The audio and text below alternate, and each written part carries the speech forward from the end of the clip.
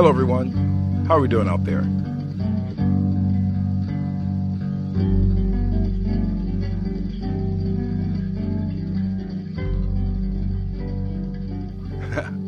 Okay. Did I not tell you that Lady T was fabulous? She kept everything running like clockwork in the office. She rescued me from a number of things. I mean, really, how naive was I when that lady told me that all the houses in her neighborhood were white? And I said I didn't mind painting. I did not expect to see that snake of racism. But it pops its head up every so often. Thank you for your prophetic poem, Kelly Page Jabrell. But Lady T pulled me back before I fell into the pit. Thank you, Lady T. Listen, don't get mad at the snake just because he told you that he was a snake. Just run away before he bites you. You already know there's nothing but venom in his mouth. And ain't nobody got time for that.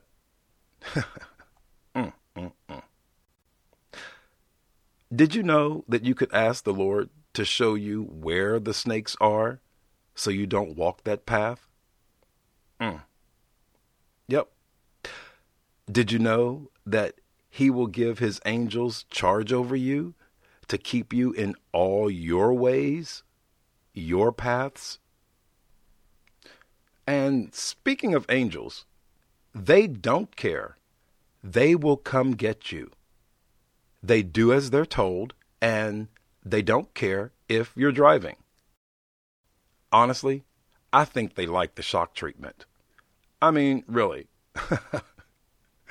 It could be quite traumatizing if, number one, you're not expecting them, or number two, you are not used to them.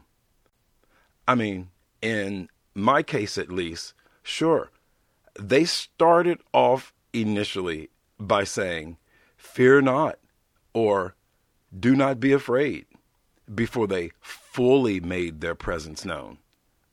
But after a few visits, they stop with the pleasantries of introductions. On one visitation, an angel told me that you should be used to us by now, Tracy. What? Used to you by now? Who gets used to you by now? And then he says, because we're always here. What do you say to that? How do you answer that? Believe me when I tell you, it takes a minute.